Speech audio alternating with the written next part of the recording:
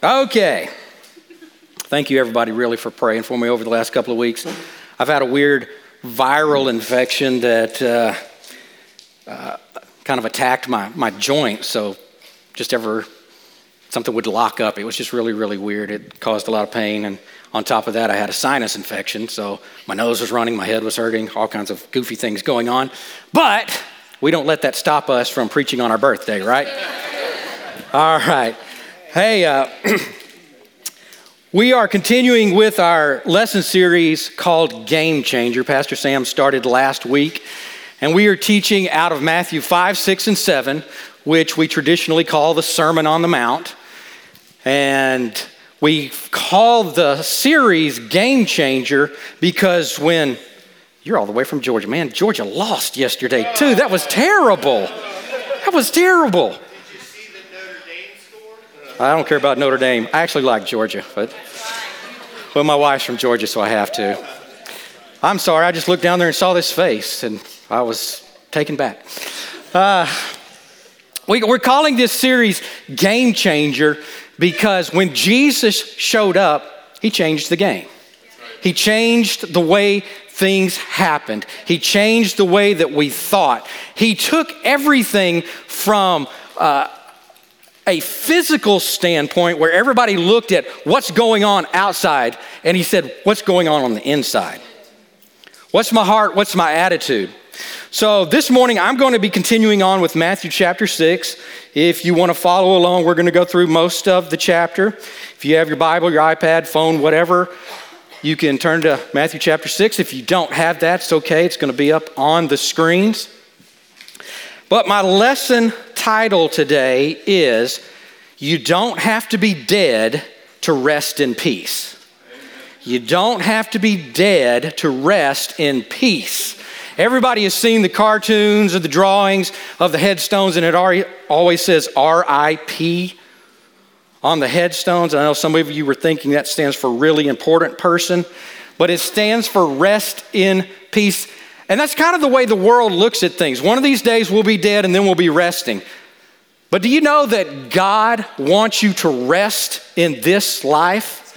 It goes along very much with what Jonathan was saying earlier about surrender. When we learn to surrender, we learn to operate in peace, and we can rest in that peace. Back in the old days, whatever the old days may be to you, there was a farmer that bought a piece of property, and it was not highly thought of piece of property. It was overgrown, and this man went in and he cleaned off the property. He got all the brush and all the bramble and got all the dead trees and the stumps and the rocks and all that off of that, and he actually plowed up the ground and got it ready to plant crops. And there was a good amount of rain that year, and the man was just overwhelmed with the quality of the crops that grew in his first year, and he was so excited about it, he called his pastor and asked his pastor to come and see what he had done. And the pastor came out, and he saw how high the corn had grown, and the pastor went, "Praise the Lord, brother. I've never seen corn grow as tall as this." Then he looked over and he saw the melons, and he said, "Praise the Lord, brother. I've never seen watermelons this big and this beautiful." And it went just like that as they looked at the peas and the corns and the onions. It was praise the Lord, praise the Lord, praise the Lord. And after a while, the old farmer had enough, and he said, now wait a second, pastor. I did a lot of work here. You should have seen this piece of property when God was taking care of it all by himself. And the pastor slapped him on the back and said, "Yeah, I know you've done a lot of work, good work." Now fast forward a year, and there hadn't been quite as much rain. They had gone through a little drought, and the pastor asked the farmer, "Well, how were your crops this year?" And he said, "Well, the Lord didn't see fit to send rain this year, so if my crops fail, I'm going to have to blame it on him." And the pastor reminded him, "Last year, you wanted all the credit for the crops that grew, but this year, because there's a little bit of struggle, you're going to throw God under the bus. You're going to give him all the blame. And the pastor made this statement. He said, if you would learn to seek the kingdom first, if you would learn to seek the kingdom, to give and to pray in the good times, when the tough times come around, because they will come around, when the tough times come around, you will not be found asking yourself, what will I eat or what will I drink? Because you know that the Lord will be adding those things to you. And that's really a good picture of what we're going to be talking about today out of Matthew chapter 6. Jesus takes the first half of the chapter and he kind of starts to pour some ingredients in the pot. They're cooking a stew out there today. There's a lot of stuff going in, a lot of ingredients going into the pot. Now, my wife is a very good cook. Yes, she is. She is a very good cook. But I can remember when we were first married that she went to make some chicken soup. Something was left out. Some ingredient was left out. I don't know because I can't cook. But the soup came out very clear. And to this day, we've always laughed about Lisa's famous chicken water. So we're going to look at some ingredients that Jesus said, hey, put this in the pot. Put this in the pot. Put this in the pot. And if you put this in the pot, you're going to be in the place that you want to be to begin to receive what you want to receive from the Lord. Because everybody wants to get down to the end of chapter 6 where it says that the Lord will add all these things unto you. We all want something added unto us, don't we? Yes, we do. Quit lying. Don't sit out there and go, oh no, not me. I have a halo. We all want something added unto us. But we can be sure that we're in the place that the Lord wants us to be when we're putting these ingredients in the pot. Okay? All right, Matthew chapter 6. We're going to look at real quickly here what I call the when you statements. The when you. When you do this, when you do this, and when you do this. Jesus said it 3 times. He takes 3 things real quickly. And you know, Jesus was always speaking with purpose, right? Jesus didn't just throw stuff here and throw stuff there. He was always starting with a purpose. If you look at the Sermon on the Mount, it starts in 5. I believe it really goes up in crescendos in 6, and that he's bringing it back down in chapter 7. It's all one message. And here in chapter 6, everything that Jesus is talking about at the beginning goes into what he's talking about at the end, when we get to the place where we want things added unto us. So let's look at these. Matthew 6, verse 3. First one, when you give. We'll just stop for a minute. Let that one sink in. When you give. Notice, as we read these three verses, Jesus never says if you. He says when you. When you give. So this is what I want you to see. When you give, it's all about your heart for the kingdom. That's right.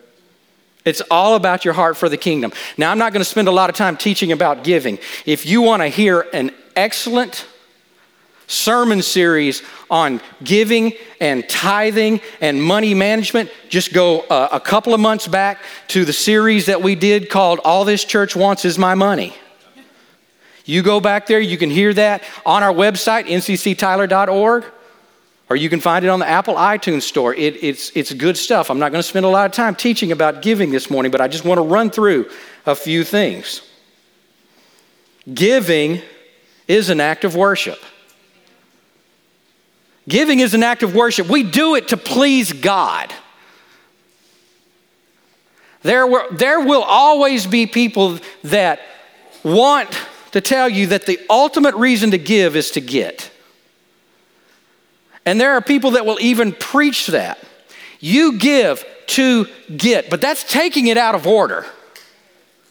There is a place of giving with an expectation of receiving from the Lord. But if we take it out of order, we're putting our wants, our needs, our purposes first.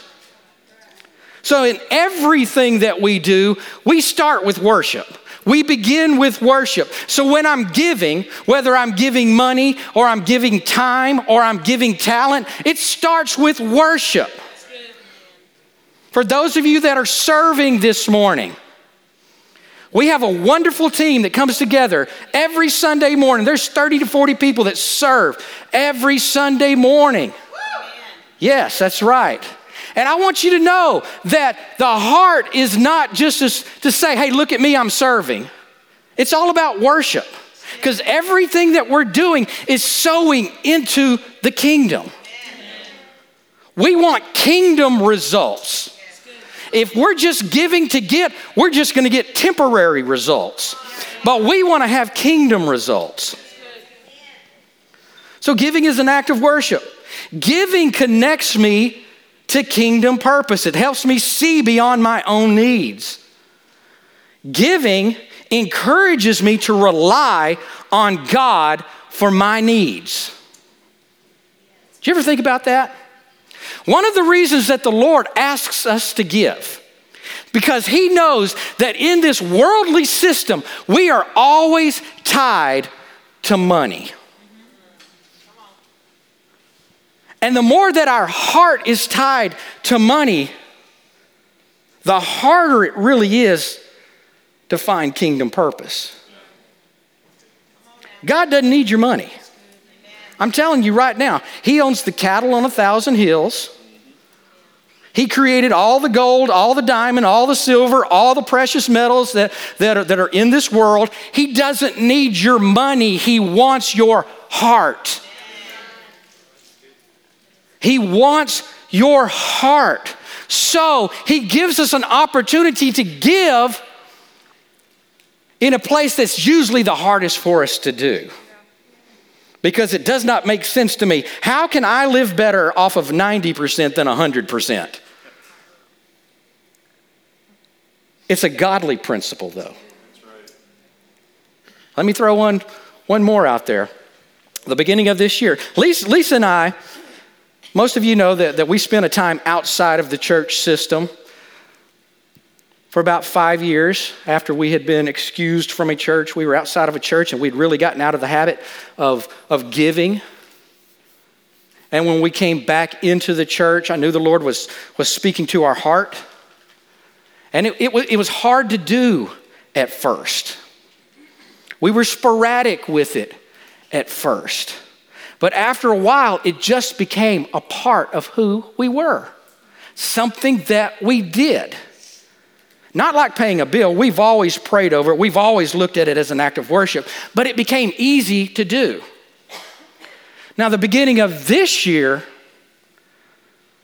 the Lord said something to me. And I'm going to read it to you. He said, if your giving is easy or convenient, you're not giving enough. If it's become almost something that I just do and it doesn't challenge my faith, God is a God of faith, right? That's right. If it doesn't challenge my faith, I need to kick it up some. Because I want to be more connected to kingdom purpose. This is not meant to bring any condemnation on anybody or anything like that. And let me just say this. If you're sitting here and you're thinking, man, they're always talking about money. They just want to get my money. Give it somewhere else. I'm serious. Give it somewhere else. I just want you to be connected with God. If you don't think that you can give it here because you think that we want your money, give it somewhere else. Get connected with God. And then when you get your heart straight, then God will say, give it here. But this is good soil. This is really good soil. I want you to understand that every dollar that comes into this house, that the first 10% off of that is tithe. This church tithes. Did you know that? This church does not just collect your money and pay the light bills. This church, before any salaries are paid, before anything else happens, this church tithes. So every dollar you give, the first 10% goes into missions, goes into supporting orphanages, goes into supporting ministries around Tyler, the homeless, unwed moms, abused women. Here in Tyler. This is good soil. I promise you, you give here, it's going to be used for the kingdom. Giving helps me relate to other people's needs. Helps me get involved in other people's needs. It helps me get my eyes off of me. We don't like to call ourselves selfish, but we are selfish. Selfish just means I'm self-centered. I think about me first. Now, I have done it, so I'm not going to point any fingers at anybody out here. There has been times when you heard about a need, and my first thought was, well, I can't give because I need.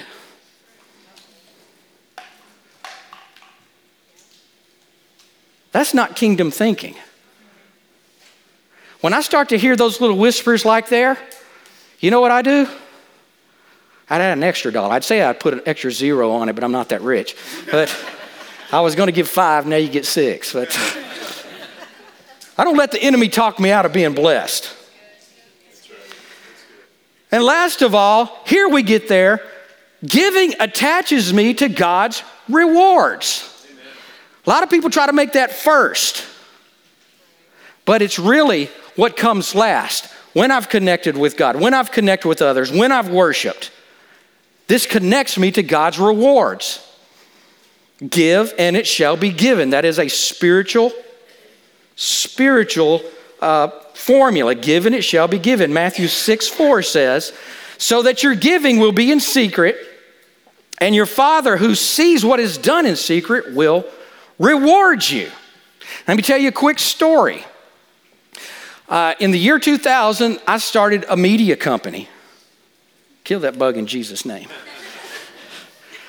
In the year 2000, I started a media company, and my business partner and I, we pooled some money together, and we started this company, and we thought all we have to do is throw open the doors and people will run to us, and it did not work that way. Within just a few months, we were on the verge of shutting the doors. And there was a time when he and I were looking at each other, and we had just a little over $400 in our checking account. And we had paid salaries the week before, but we didn't have enough to pay salaries this week. So we looked at each other, and it's like, well, you could have 200 and I could have 200, and then we can just close the doors.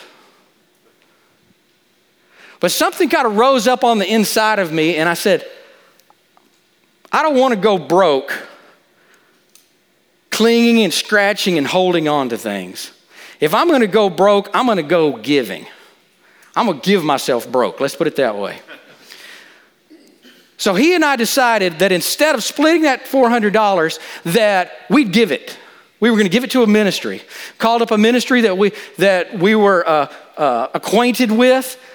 Called the man in, wrote him a $400 check. He prayed over us and he left. And then we were left staring at each other with no money in the bank now. But 2 weeks later, we got our first real job. It paid us about 5 times what we had given away. Then just a little less than a year later, we were doing a business expo, and I had taken a still from that project and framed it, and we set up this booth. And this little lady came walking through the business expo, and she's just looking at things. I'm not paying a whole lot of attention to her, because if you've ever done one of these business expos, what happens is the retirement homes put all their people in a van and they bring them over and let them wander through and get your candy and pens and things like that. I just thought that's who she was. But she stops and she starts looking. And she's looking at that still. And she looks over at me and she goes, I want that. I thought she was asking me for the picture. I said, you want that? She goes, you see the emotion that you grabbed right there? I want that. I'm like, okay. And she wound up being the marketing director for a nonprofit here in town, and we got a huge project out of it. So within a year's time, God had given us back almost 40 times what we had sown. There is something about giving when you're doing it with the heart of worship that gets God involved on your behalf. And I believe if we had not given that $400, our business would have shut down then. But the truth is, it's still going. It's running fine without me too. Daniel says amen too, right? All right, let's move on. Matthew 6, verse 5. When you pray, it's all about your heart for the kingdom. You're going to see a pattern here. When you pray, it's an act of worship. Let's look at the scripture here. This portion of the scripture is what we call the Lord's Prayer. Jesus giving a pattern of how to pray. When we pray, it's an act of worship. It says, our Father who is in heaven, hallowed be your name. Now, I know that there are times when we're in desperate need and we just run to God and go, God, I need, God. And he loves us and he understands those moments of great turmoil and stress. But in our daily life, we should be building a time of prayer with the Lord, and it begins with worship. Go before him with thanksgiving and praise. Prayer connects me to kingdom purpose. Verse 10, your kingdom come, your will be done on earth as it is in heaven. Prayer encourages me to rely on God for my daily needs. Verse 11, give us this day our daily bread. And I like the fact that he said daily bread, because that means daily I get to depend on him. We would love for him to build big storehouses for us, right? Just let me empty that first, then I'll come back and rely on you. But he's saying daily. Daily depend on me. Daily depend on me. When we pray, it helps me to relate to other people's needs. Verse 12, and forgive us our debts as we also have forgiven our debtors. It helps me get my eyes off of me. It helps me get my eyes off of myself and understand that there are people that need as well as I need. And prayer attaches me to God's rewards. Do not lead us into temptation, but deliver us from evil. That's a reward. Amen. That is a reward. All right, moving on, because I'm going to try to move a little bit fast here so we can get to the end of this. Matthew 6:17. Here's the next win. Whenever you fast. When you fast, it's all about your heart for the kingdom. Anybody catching the pattern yet? Now, I know fasting has become almost non-existent in our Christian world. Why would that be? Same reason giving and prayer is not as popular as it used to be. We tend to be selfish creatures. We don't like to do without. Now, Jesus was talking about fasting. The word fast there really means to abstain. Abstain from what? Well, traditionally, food. Maybe a meal. Maybe a day of food. But in our society, there's times when I fast the TV. I know people who have fasted social media. I don't care about Facebook that much. That would be like me fasting Brussels sprouts. I don't like them anyway. But the whole heart of it is to set something aside so I can connect with God. Make a time, make a plan. I'm not going to eat lunch this week, and I'm going to spend time with God. I'm not going to watch TV this week. I'm not going to do whatever it is that the Lord lays on your heart this week, this month, however long. I knew somebody that fasted Facebook for a year.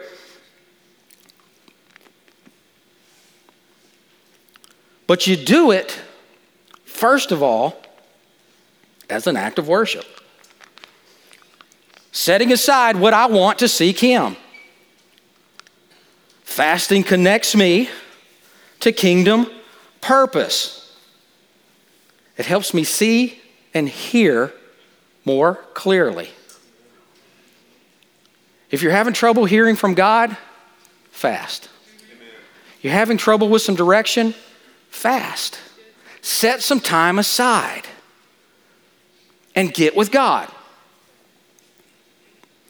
Fasting encourages me to rely on God for my needs. Because you know what? I don't even have the willpower to do it most of the time.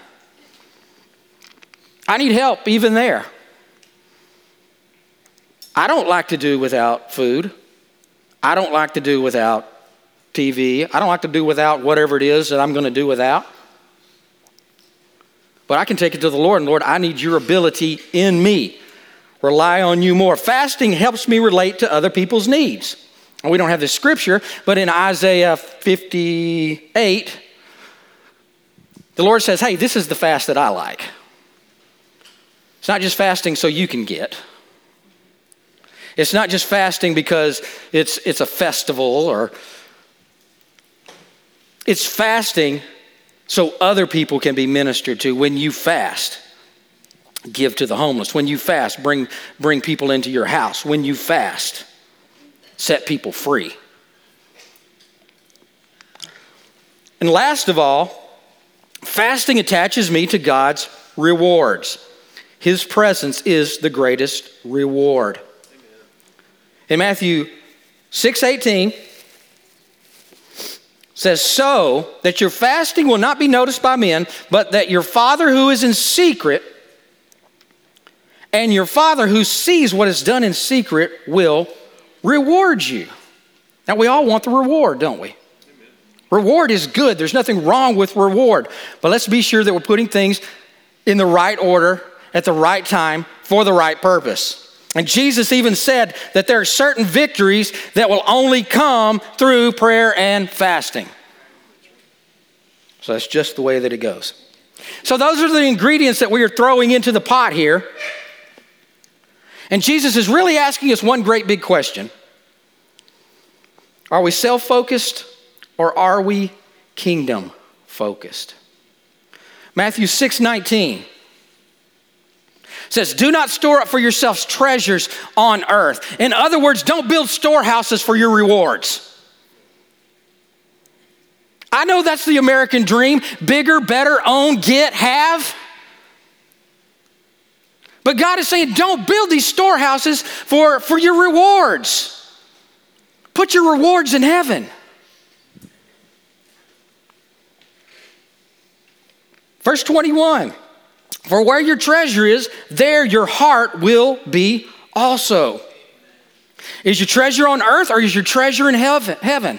Are we self-focused or are we kingdom-focused? Jesus talked about giving prayer and fasting to help us see the answer. It's really like a mirror.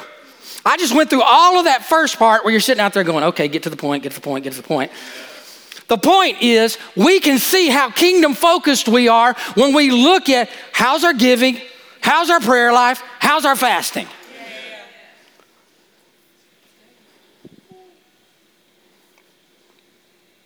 But the good thing is that if we're lacking, man, God loves us, doesn't He? Yes, He loves us. Verse 24, so no man can serve two masters, for either he will hate the one and love the other, he will be devoted to the one and despise the other. You cannot serve God and wealth. You can't serve God and wealth. Jesus was a little more straightforward in Luke 16:11, where he says, therefore, if you've not been faithful in the use of unrighteous wealth, who will trust you with true riches? But the thing is, we need to understand is that wealth, the word wealth in Matthew and Luke is mammon. The word mammon, if you're using a King James Bible, you may see that word still in the scripture there. It's mammon, and that word literally means something that you rely on. Something that is trusted. Ultimately, mammon is an attitude of self-sufficiency. So if you're one of these self-made guys, if you have pulled yourself up by your bootstraps, if you're the farmer that cleaned off the property and grew all these crops, you're self-sufficient and you're not serving God, you're serving mammon. That coming across? I thought this was supposed to be a party day.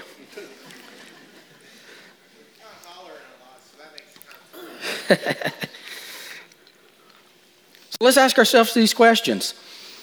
Does who we worship connect us to the kingdom purpose, or does it drive us to get more and more? Does who we worship encourage us to rely on God, or does it feed us the lie, if I only had more blank, more money, more time, more talent, then I would give?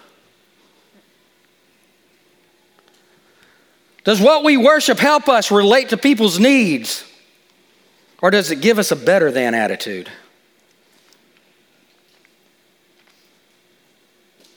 Does what we worship attach us to God's rewards or to earthly treasure? So we need to understand that at the core, mammon is a religious spirit that causes us to elevate our needs and our wants above God's. And it refuses Him His rightful place as our supplier, as our need meter, and instead we become our own supplier. So I'm going to finish up with this. Matthew 6:24.